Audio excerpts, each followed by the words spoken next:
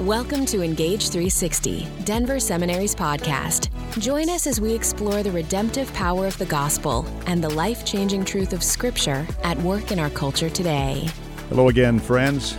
You have reached Engage 360 from Denver Seminary. We're glad you're with us. My name is Don Payne. And this week, we are going to tackle a tough topic that is often very little addressed, maybe even very little recognized. Let me set it up this way. It's not uncommon for individuals in this world we inhabit to be stuck in situations that have conflicting values of great consequence, and to be forced to make decisions, sometimes of life-altering significance, and then live with the dilemma, the what-ifs, the coulda, shoulda, woulda dimensions of those decisions that can haunt a person for a lifetime. Very recently, somewhat recently, these dilemmas have been captured in the phrase moral injury. We have with us as our guest this week, Brandon Young. Brandon, welcome to the podcast. Thanks for having me, Don. Brandon is a current student at Denver Seminary, but is also a former Army Ranger who currently co-leads a group called Applied Leadership Partners with, I believe your partner is Blaine Smith. That's correct. Blaine himself is a former Green Beret. Their mission, if I can quote their website, is to guide leaders to apply effective and sustainable leadership practices that build closely knit, high-performing teams to excel in a complex world. Brandon is co-author of the Enriched Life Scale, which is used by the Department of Defense, and he personally has assessed, mentored, and trained over 1,000 Rangers and served himself, I believe, 4 rotations in Afghanistan. Is that correct? That's correct. Well, Brandon, not only welcome, but thanks for serving all of us so well and for so long. Yeah, you're welcome. Brandon has agreed to be with us because he is currently giving a lot of attention to this category, this very troublesome category we call moral injury. So to launch us, Brandon, let's try to define this term, or that, I called it a phrase or a clause, moral injury. What do we mean by that term, and how did we come by it? Yeah, so when we say moral injury, there's kind of a couple of layers to this, or categories that we're talking about. This could be the injury upon, the soul of an individual as related to trauma that they have experienced. This could be the kind of injury on somebody's soul because they have been put in a position where they have too deeply held values or ethics that must be chosen between. When you're in the stage of choosing between those moral values or those ethics, and you're confronted with two basically poor choices because both of those choices in some way conflict with your morals, that is another way that moral injury can occur. And then another way that it can occur is when others, maybe who you are related to or who have some measure of authority or control over you, do things that are not keeping with either the stated ethic or morals, and the individual is now left in a place where they cannot trust others, whereas in the previous circumstance, they're left in a place where they don't know if they can trust themselves. Okay. Now, how did you come into this kind of work? I know your experience in the Army is related to this, but from what I understand, the category of moral injury has come to the surface, even as a field of research, largely with regard to combat veterans. Yes. And some of the really gut-wrenching choices that combat veterans are called upon to make in the middle of combat. How did you get into this?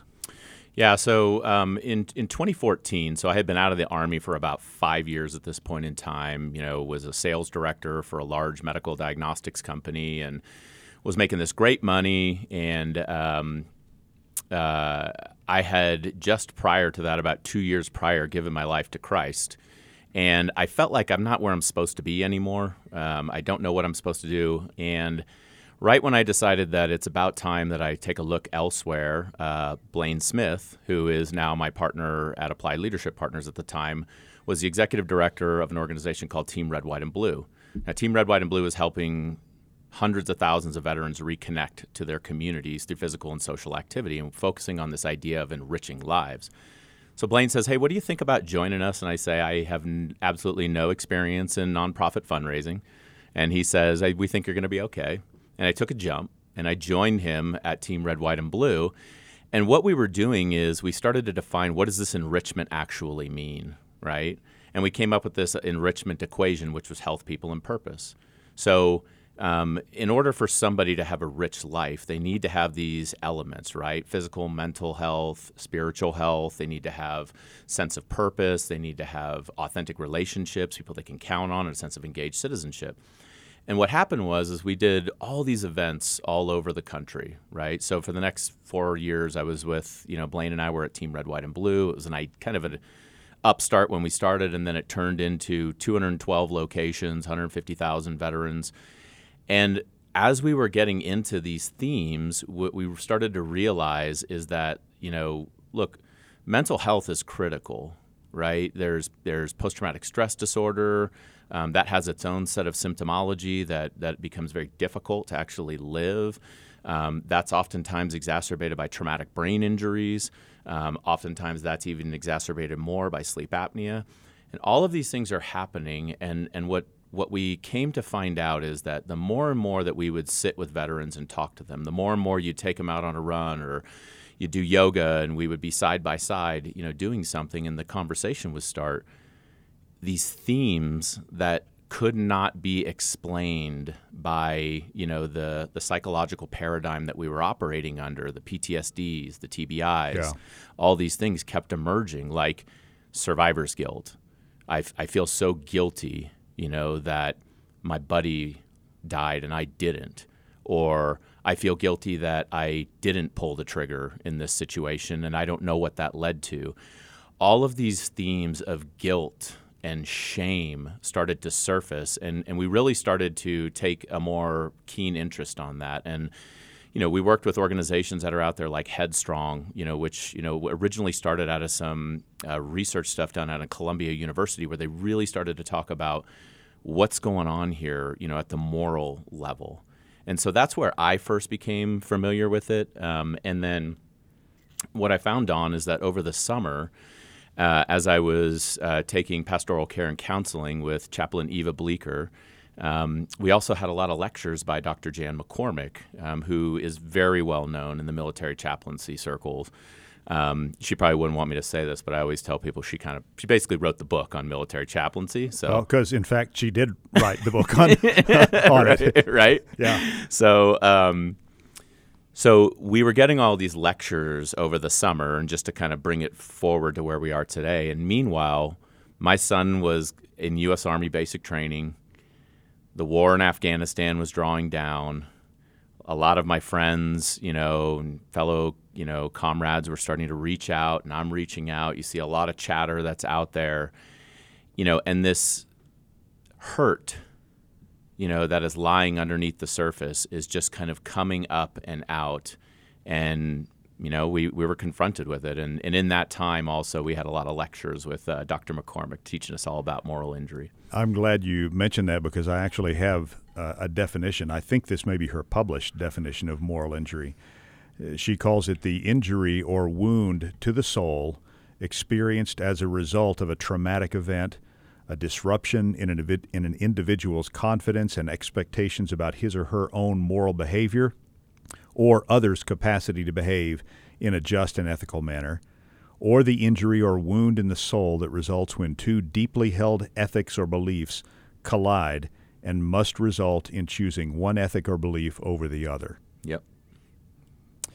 That really captures for me a lot of life circumstance that are involved in positions of influence, just from a leadership perspective. Yeah. It's been clear to me for a long time that leaders are often called upon to make decisions from a range of menu options, if you will, all of which are bad. including doing nothing. Right. Which is a decision. Which is a decision. And anything you do, given the conflicting variables involved in these decisions, is going to somehow either hurt somebody, make you look bad in somebody else's eyes, or leave you with the realization that to some extent you did something that was far less than ideal. Yeah. I mean, to be euphemistic about it. Yeah. And, of course, this has become very acute in military combat experience, and it sort of spreads out to many life circumstances. Yeah, absolutely. And the thing that you just said that I think is important then to pick up on is, and when you make those decisions between a host of poor choices, and you know that someone's going to be hurt no matter which way you go, what then do you do with your shame for hurting somebody else? Yeah. And oftentimes we cover it up, we run from it, we hide from it, we want nothing to do with it, and it turns into this demon lying in the dark that nobody wants to talk about, because you can stack a whole lot of deception around what happened instead of just facing, confronting actually the hard choice that you had to make and why you chose to make that choice. It's interesting that of all of the ways in which we might try to assuage that sense of guilt or shame, few of them ever turn out to be very effective. And I suppose we all may live with this in one way or another at various levels. I suppose even an example like, well, I had no choice. Right. Or I did the best I could do. You would think that might give a person a certain measure of comfort, but it still recycles. Absolutely. Yeah. I mean, you would hope, but the question is, do we live in a culture that accepts, do we live in a forgiving culture? I would say no. We live in a pretty unforgiving culture, right? And so, if there's no ability for engagement and forgiveness to occur, statements like, I made the best decision that I could with the information that I had at the point in time. That's true. But that's also, but it doesn't help. But it doesn't help, because if it's going to be bumped up against, but you hurt me, you fill in the blank, however you want to answer that statement, right? Yeah. And how could I ever forgive you for what you did to me? Yeah. And how could I forgive myself, right? Yeah. That's another thing that, the moral injury. I was reading, I was really confronted with this early in my family. In many ways, the story of my family is the story of my service. They're so commingled, in the military. Okay. And for me, when the towers fell on 9/11, I was already a squad leader in the 2nd Ranger Battalion. So I was a staff sergeant. So I was in control of a 9-man Ranger assault squad, right? Special operations unit, worldwide deployable within 18 hours, okay? And I had been there for 4 years. Kelly, who would become my wife, who is my wife now, and I had been engaged to be married. Her mother had cancer. She had had chemotherapy on the 10th of September. On the 11th of September, which was her birthday, she sat there watching the towers burn on television, and she asked me, are you going to get involved in this? I said yes. And then shortly thereafter, she went on hospice care. She went home. On September 17th, she had a day of clarity. We called it Justice of the Peace Over, got married, because Kelly and I were supposed to get married in December. Judy died 2 days later, and I deployed about 6 days later for my first trip. So I'm in Jordan now, and I have about 30 days, and I call home after 30 days, and Kelly says, I'm pregnant. So I'm like, of course you are. Of course. Fast forward 9 months later, I'm listening to my son get born from an Iridium satellite phone in Bagram Air Base, Afghanistan, while Kelly is delivering Jaden in Seattle, Washington. And if you back up a couple months prior to that, for me, where, a lot of this started to really fester is I was in a position where I had two families that I had to choose between. Kelly, my family, my new family, and my Ranger family. And I had grown up. My dad had taken off on us when I was 11 years old. And so, I never wanted to be absent as a dad, and that's the first thing that I was. But the truth is, I chose that. The truth is that it wasn't but a 15-second conversation between my platoon sergeant and me in the hallway. We're ramping up and we're going. Yes, I know. We need you. Yep. I'll be there. And I lied about it. And I went home and told Kelly, they're sending me to Afghanistan with the unit. I have no choice in this. It doesn't matter what I say. And that may very well have been true, but it doesn't actually matter, because the truth is I was going to be damned if I wasn't going to go to war with my Rangers. That's what I had been trained to do. That's what I was prepared to do. That's all I ever wanted to be, was a soldier. And therein starts the roots of this moral injury, inside of me. I had two families to love and care for. One family, mom's just passed away, pregnant. Dad is not present because mom is gone, and now, she's hurting. Husband's gone in the war. The other family, I'm a leader. I'm responsible for these Rangers. It's on me. I'm 23 years old, and that was the situation that I was confronted with. Yeah. I was 23 years old. Yeah. And that's the situation I was confronted with. Yeah. Yeah. And that there's no easy moral calculus to work on that kind of a situation to simply make it go away. Yep.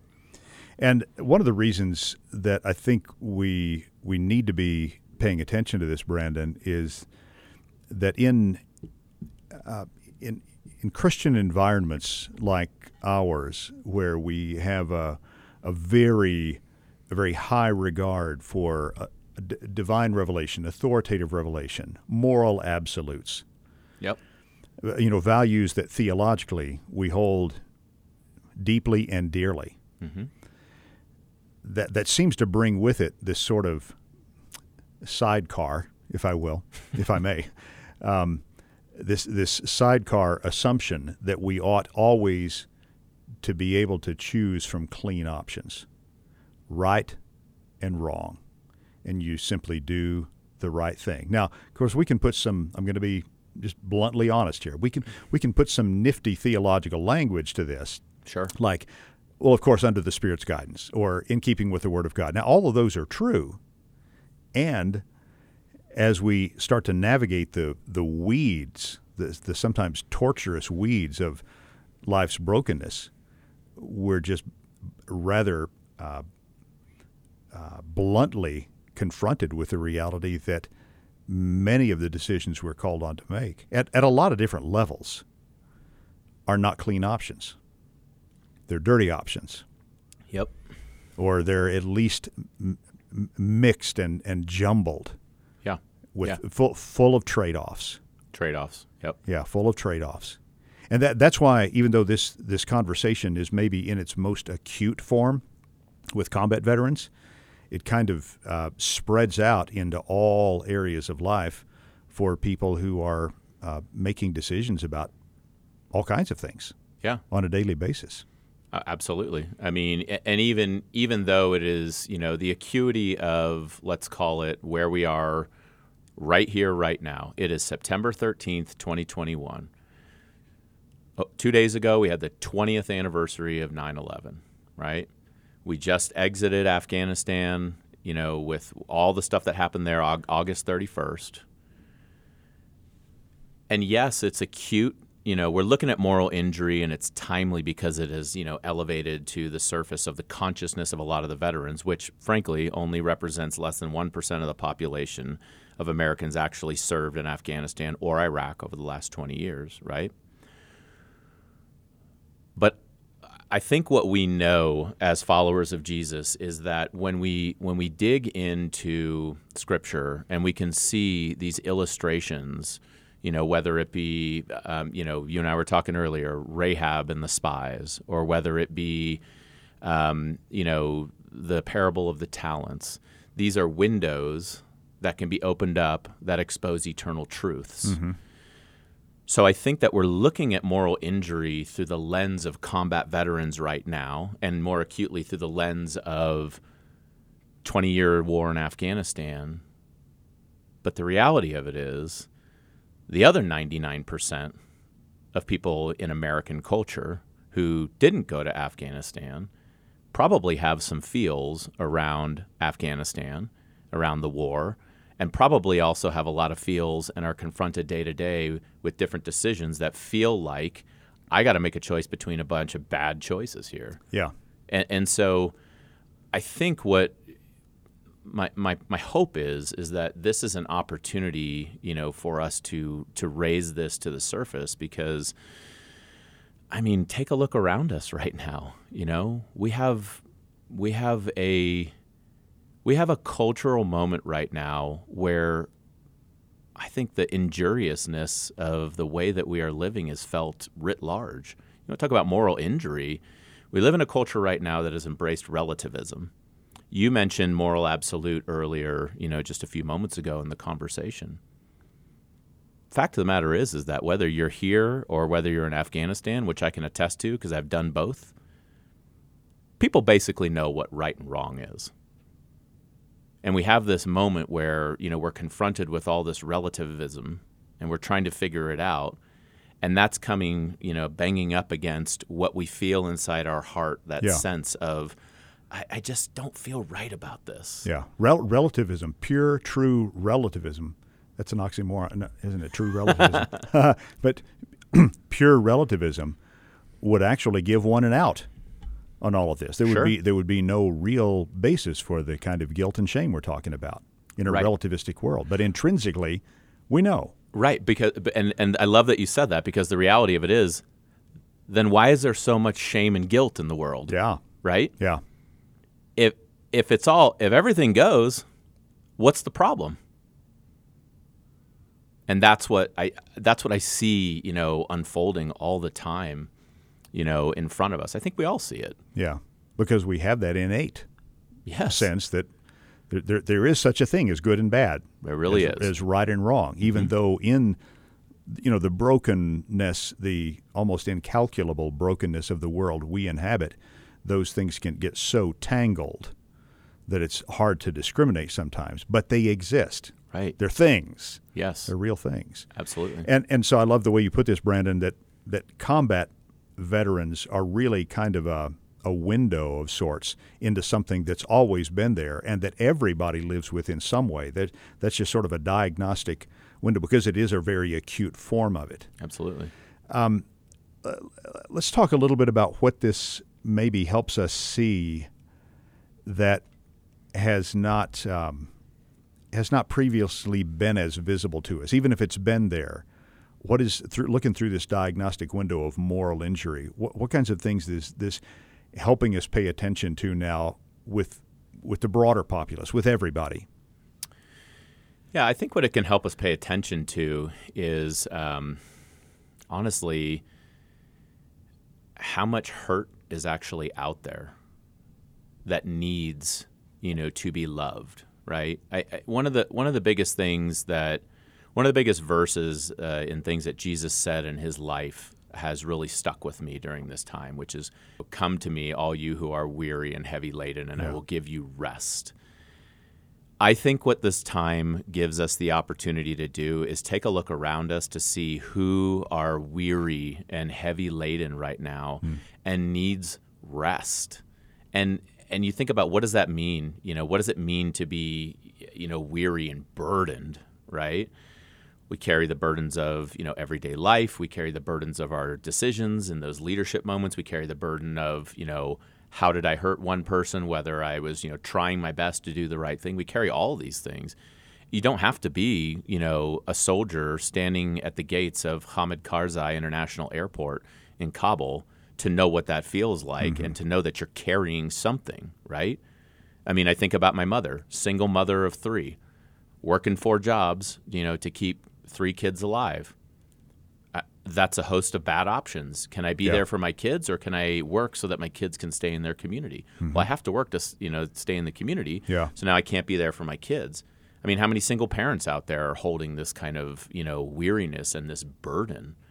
And I think that what it allows us to do, just with that small example there, again, these are all, examples. They're all illustrations of the human condition living, in a corrupted creation, right? But what are we doing about it? What are we going to actually do about it, right? And we live in a world where we all carry this little thing in our pocket, and it's really easy. I'm holding up an iPhone right now, and it's really easy to run away, to hide, to to be a social media warrior and lob comments, faceless comments out at people. You can see it all the time. People arguing at each other. There's so much hurt occurring right now, all across the board. And so, to me, what I think it says is, if we take it through the veteran example, okay, just a small example, 1% of the American population right now, this moment that came and went in the news cycle, back August 31st, because the reality of it is that's what happened. It came back up on the news cycle towards mid-August, and right after we withdrew, it's now on the back end. We've already moved on. It's September 13th, and we've already moved on. Yeah, we're not thinking about it that much anymore, right? No, but the reality of it is people like me have been thinking about it for 20 years, every day.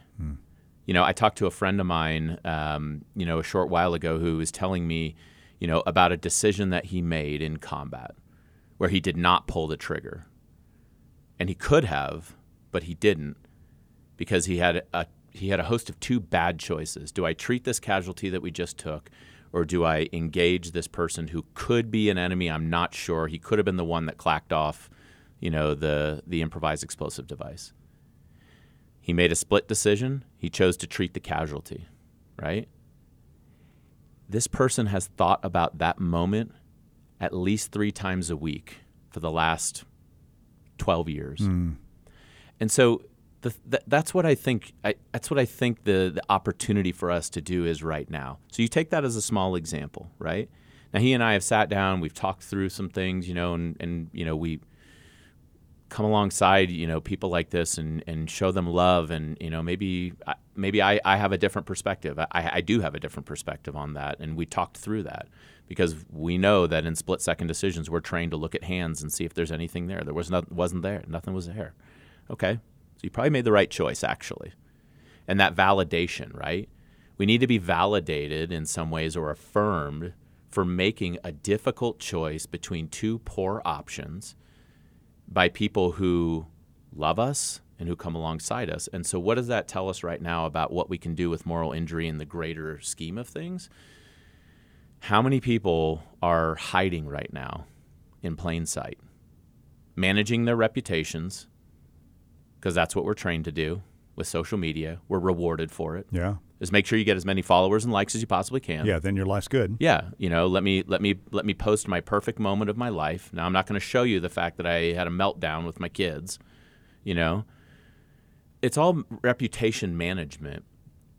And when we think about the hurts that we accrue through our lives and then how we try to cover it, that's a brand of deception. But we have to cover it because we have to be perfect. Right? Yeah. I mean, we see that all over the place. We see it in our churches and we see it out in the community. Nobody's immune to this.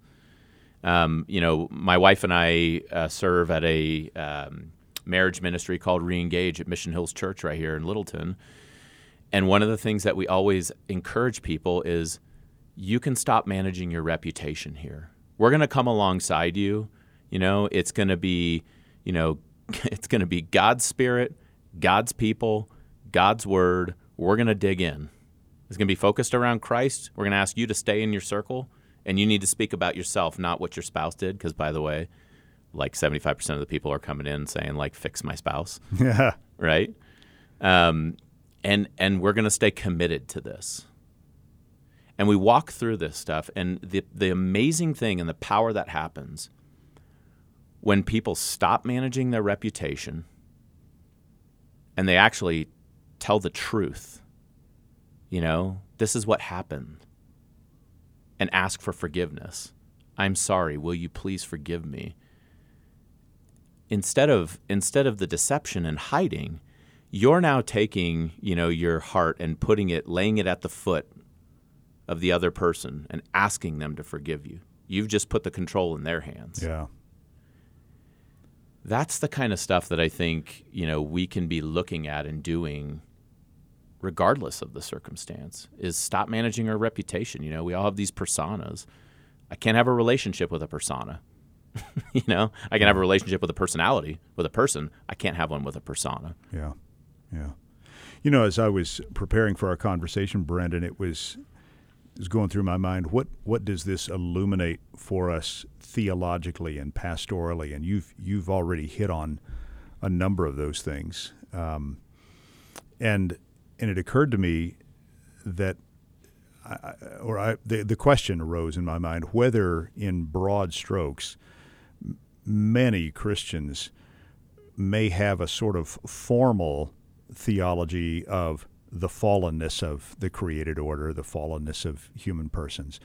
But we may not have come to grips with the depths of that fallenness, the depths of the brokenness that constitutes even the situations in which we have to make these gut-wrenching choices that create moral injury. Yeah.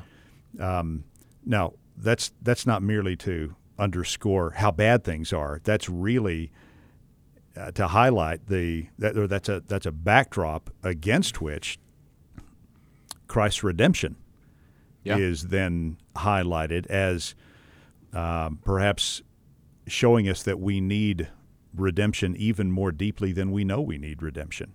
We need reconciliation of even more things than we maybe thought we needed reconciliation. Yeah. It makes me wonder, as I've wrestled with this kind of thing. Now, the phrase moral injury is a relatively new thing to me. Yeah. But what we're talking about has been something I've wrestled with for decades. And it's come to me that when we make these decisions and we do the best thing we know to do at the time, and maybe of a range of bad options we're choosing from, we choose the one that is the best option or the least bad right option. Yeah. And that's affirmed to us, and that is meaningful and helpful. I wonder whether we still need and are invited to offer ourselves up to the Lord for forgiveness, even for things that were inevitable for us, to receive His forgiveness and His grace and His reconciliation, even when we did the best that we could do, because we showed up into a situation where we were forced maybe to do evil. Yeah. Again, even if that was the best thing we could do. Right. We did somebody wrong. We hurt somebody. Yeah. And Lord, God have mercy on me. Right. Because I'm a sinner. Yeah. That just speaks to the vastness of the dimensions of our need for grace and mercy and forgiveness and reconciliation, and the vastness of the offer. Yeah. Of that Yeah. it's there. Yeah, I totally agree with you. The idea of this calculus that we make between, poor choices. Yeah. And I'm going to choose the least poor, right? The least amount of damage, Yeah. right? That's great. And it's a great philosophical lens by which to look at, a decision. But it still doesn't change the fact that you may be carrying that hurt. I still did what I did. I still did what I did. Right. Yeah. I still left my wife to deliver and carry a baby on her own. Now, I still had duty, to my country and to my men. Yeah. But I still did that. Yeah. And it still, hurt. And so what do we do with that? Yeah. The other thing that, that I think is important for us to look at is, okay, so what, right? So we feel bad, so what? What do we do with that? Reconciliation. The word that you use, reconciliation, which is, that's Christ. I'm coming for you. Yeah. I am coming for Yeah. you, right? And the offer's here if you will just, accept it. If you will lose your life, you will gain it, Yeah. right? The point of, I think, a lot of what can we do right now with this is, I think it's aimed towards that reconciliation. I think it's aimed towards, can we start unpacking some of this stuff in a way and ask God to help us so that we can get through this together, not apart? Yeah. Yeah. Like, how do we actually do that? That's really where I'd like us to kind of close the loop on this, Brandon. And you've already pointed us in some of these directions. But if you had to sit before pastors, other ministry leaders, or friends who have friends who they suspect may be managing the persona, what are the 2 or 3 most important things you would tell them about how to spot this, or how to move alongside the lives of people who have been morally injured? Yeah. A couple things. So first of all, I think belonging is the start. Belonging is a powerful lubricant to begin the relationship. And what I mean when I say that is, you're on the team.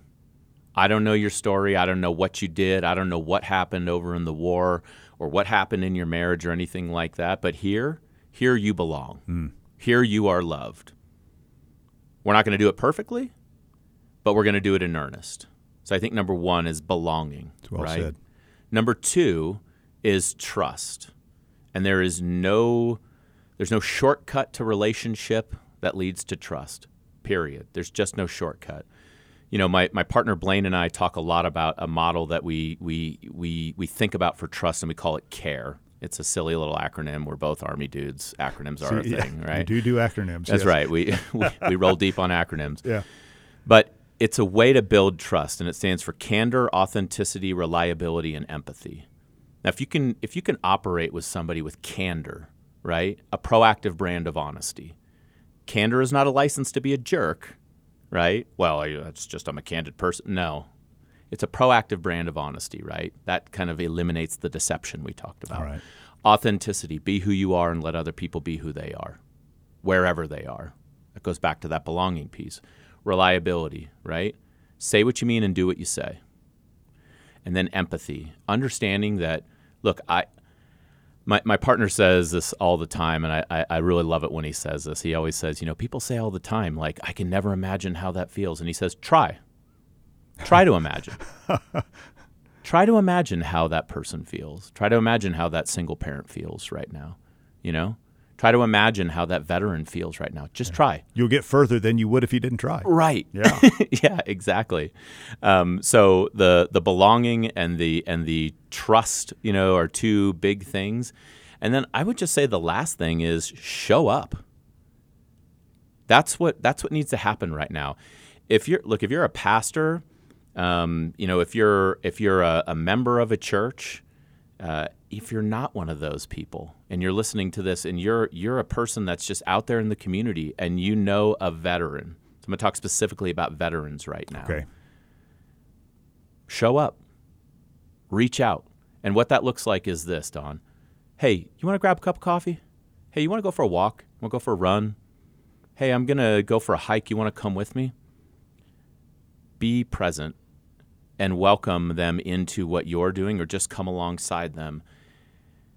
And don't feel the burden to have the answers, because you don't. And we're not expecting you to. I think that's what we can all do is, there's not a single veteran out there that expects a civilian to just all of a sudden, illuminate, make meaning out of their entire war experience. Okay. That's not realistic. frankly, Don, there's not a whole lot of veterans that are expecting another veteran to help them unpack meaning. You know, that's happening at the soul level, right? Every one of us has got to take that journey where we ask those hard questions. And if you're a veteran listening to this, ask those hard questions. If you're a human being and you have a heartbeat and ears listening to this, ask yourself questions. What is it that you're ashamed of? What is it you don't want anyone to ever find out about? I never wanted anyone to know that I, the guy who was left as an 11-year-old boy, left my baby boy before I even got the chance to, see him enter into the world. I was ashamed of that. I even wrote it in my journal from Afghanistan. I am so ashamed right now, right? Nobody but Christ can help me, mend that wound. Nobody but God can help be the salve that puts that over, that hole in my heart. And I've got to be willing to surrender that to God and stop trying to do it on my own and manage my reputation and be perfect, all that kind of stuff. And so my encouragement is come alongside people, show up and be present, be their friend. Just be there for them. And you just might be blown away by what happens. Final kind of thought on that, Don, is this weekend I had the chance to run with the Colorado Run for the Fallen, right? So what we did, they did 115 miles. My wife and my son and a good friend of mine and me joined in on Sunday. We ran the last 35 miles with them. Not all of them, just want to be clear. Okay. I only ran 16 of them, but my son crushed it. He put in 25 miles, no joke. And so we're in the RV, the support van, and there's a guy there, and he's a civilian, and he and I are talking to each other. And, I just tell him, I just asked him, hey, I said, I really appreciate you being here, with all of us as we honor all these fallen service members. Why do you do it? Why are you here? And, he just said, I appreciate the service. I appreciate the service that anybody does. He said, I'm a meat cutter in a market. Another buddy of mine's a meat cutter, and, he goes and serves his neighbor. He's serving. I appreciate anybody who has a heart, to serve somebody else. And if I can just show up and be here with you guys and just make sure that that I see you, I don't know, maybe that'll be good enough. And I said to him, you know what my favorite part of these kind of events are? He said, what? I said, you. Civilians who are showing up just to be with us, because the truth is, we've been holding this for 20 years. This is not just a flashbulb moment on the screen, and on the news. And that's what I really want people to know who are not veterans or somehow connected to the military, establishment. Don't just move on from this. Don't move on from this, because you know what? This is a cultural moment for us as a country. I reject any kind of, commentary that says the last 20-year war in Afghanistan was meaningless. I reject that. You go stand in front of a Gold Star mom and you tell her that this was meaningless. You come alongside people like me who have so many friends who I've lost and tell me it was meaningless. It wasn't meaningless. That's not true. If you find this meaningless, you're not doing the work.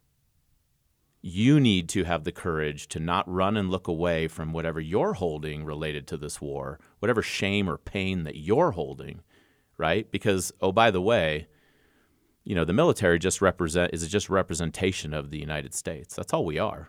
We're a reflection of our country. And 93% of the American population has never served in the military. That's okay. You don't have to serve in the military. You're serving in plenty other places. You've been serving your whole life. You've been serving Christ your whole life, Don. There's plenty of ways to serve, right? And 20 years, we got 5 presidential administrations that have had, their say in this. We have a whole country that has been in on the voting process and has been a part of this. If you find this meaningless, ask yourself this question: are you looking away? Are you looking away from your part that you played in this? And I don't say that to shame anybody, because I'm going to say it again. You're in. You belong. If I'm with you, you're with me, right? I'm not perfect. You're not perfect. None of us are perfect. It's fine. I still love you. I don't care who you voted for. I don't care what your political ethos is. I love you, right? Challenge yourself to find meaning in this, and do that by not looking away, but figuring out what just happened here. Brandon, you've taken us to places we need to think about for a long time. Thank you, friend. Yeah. Thanks for your service.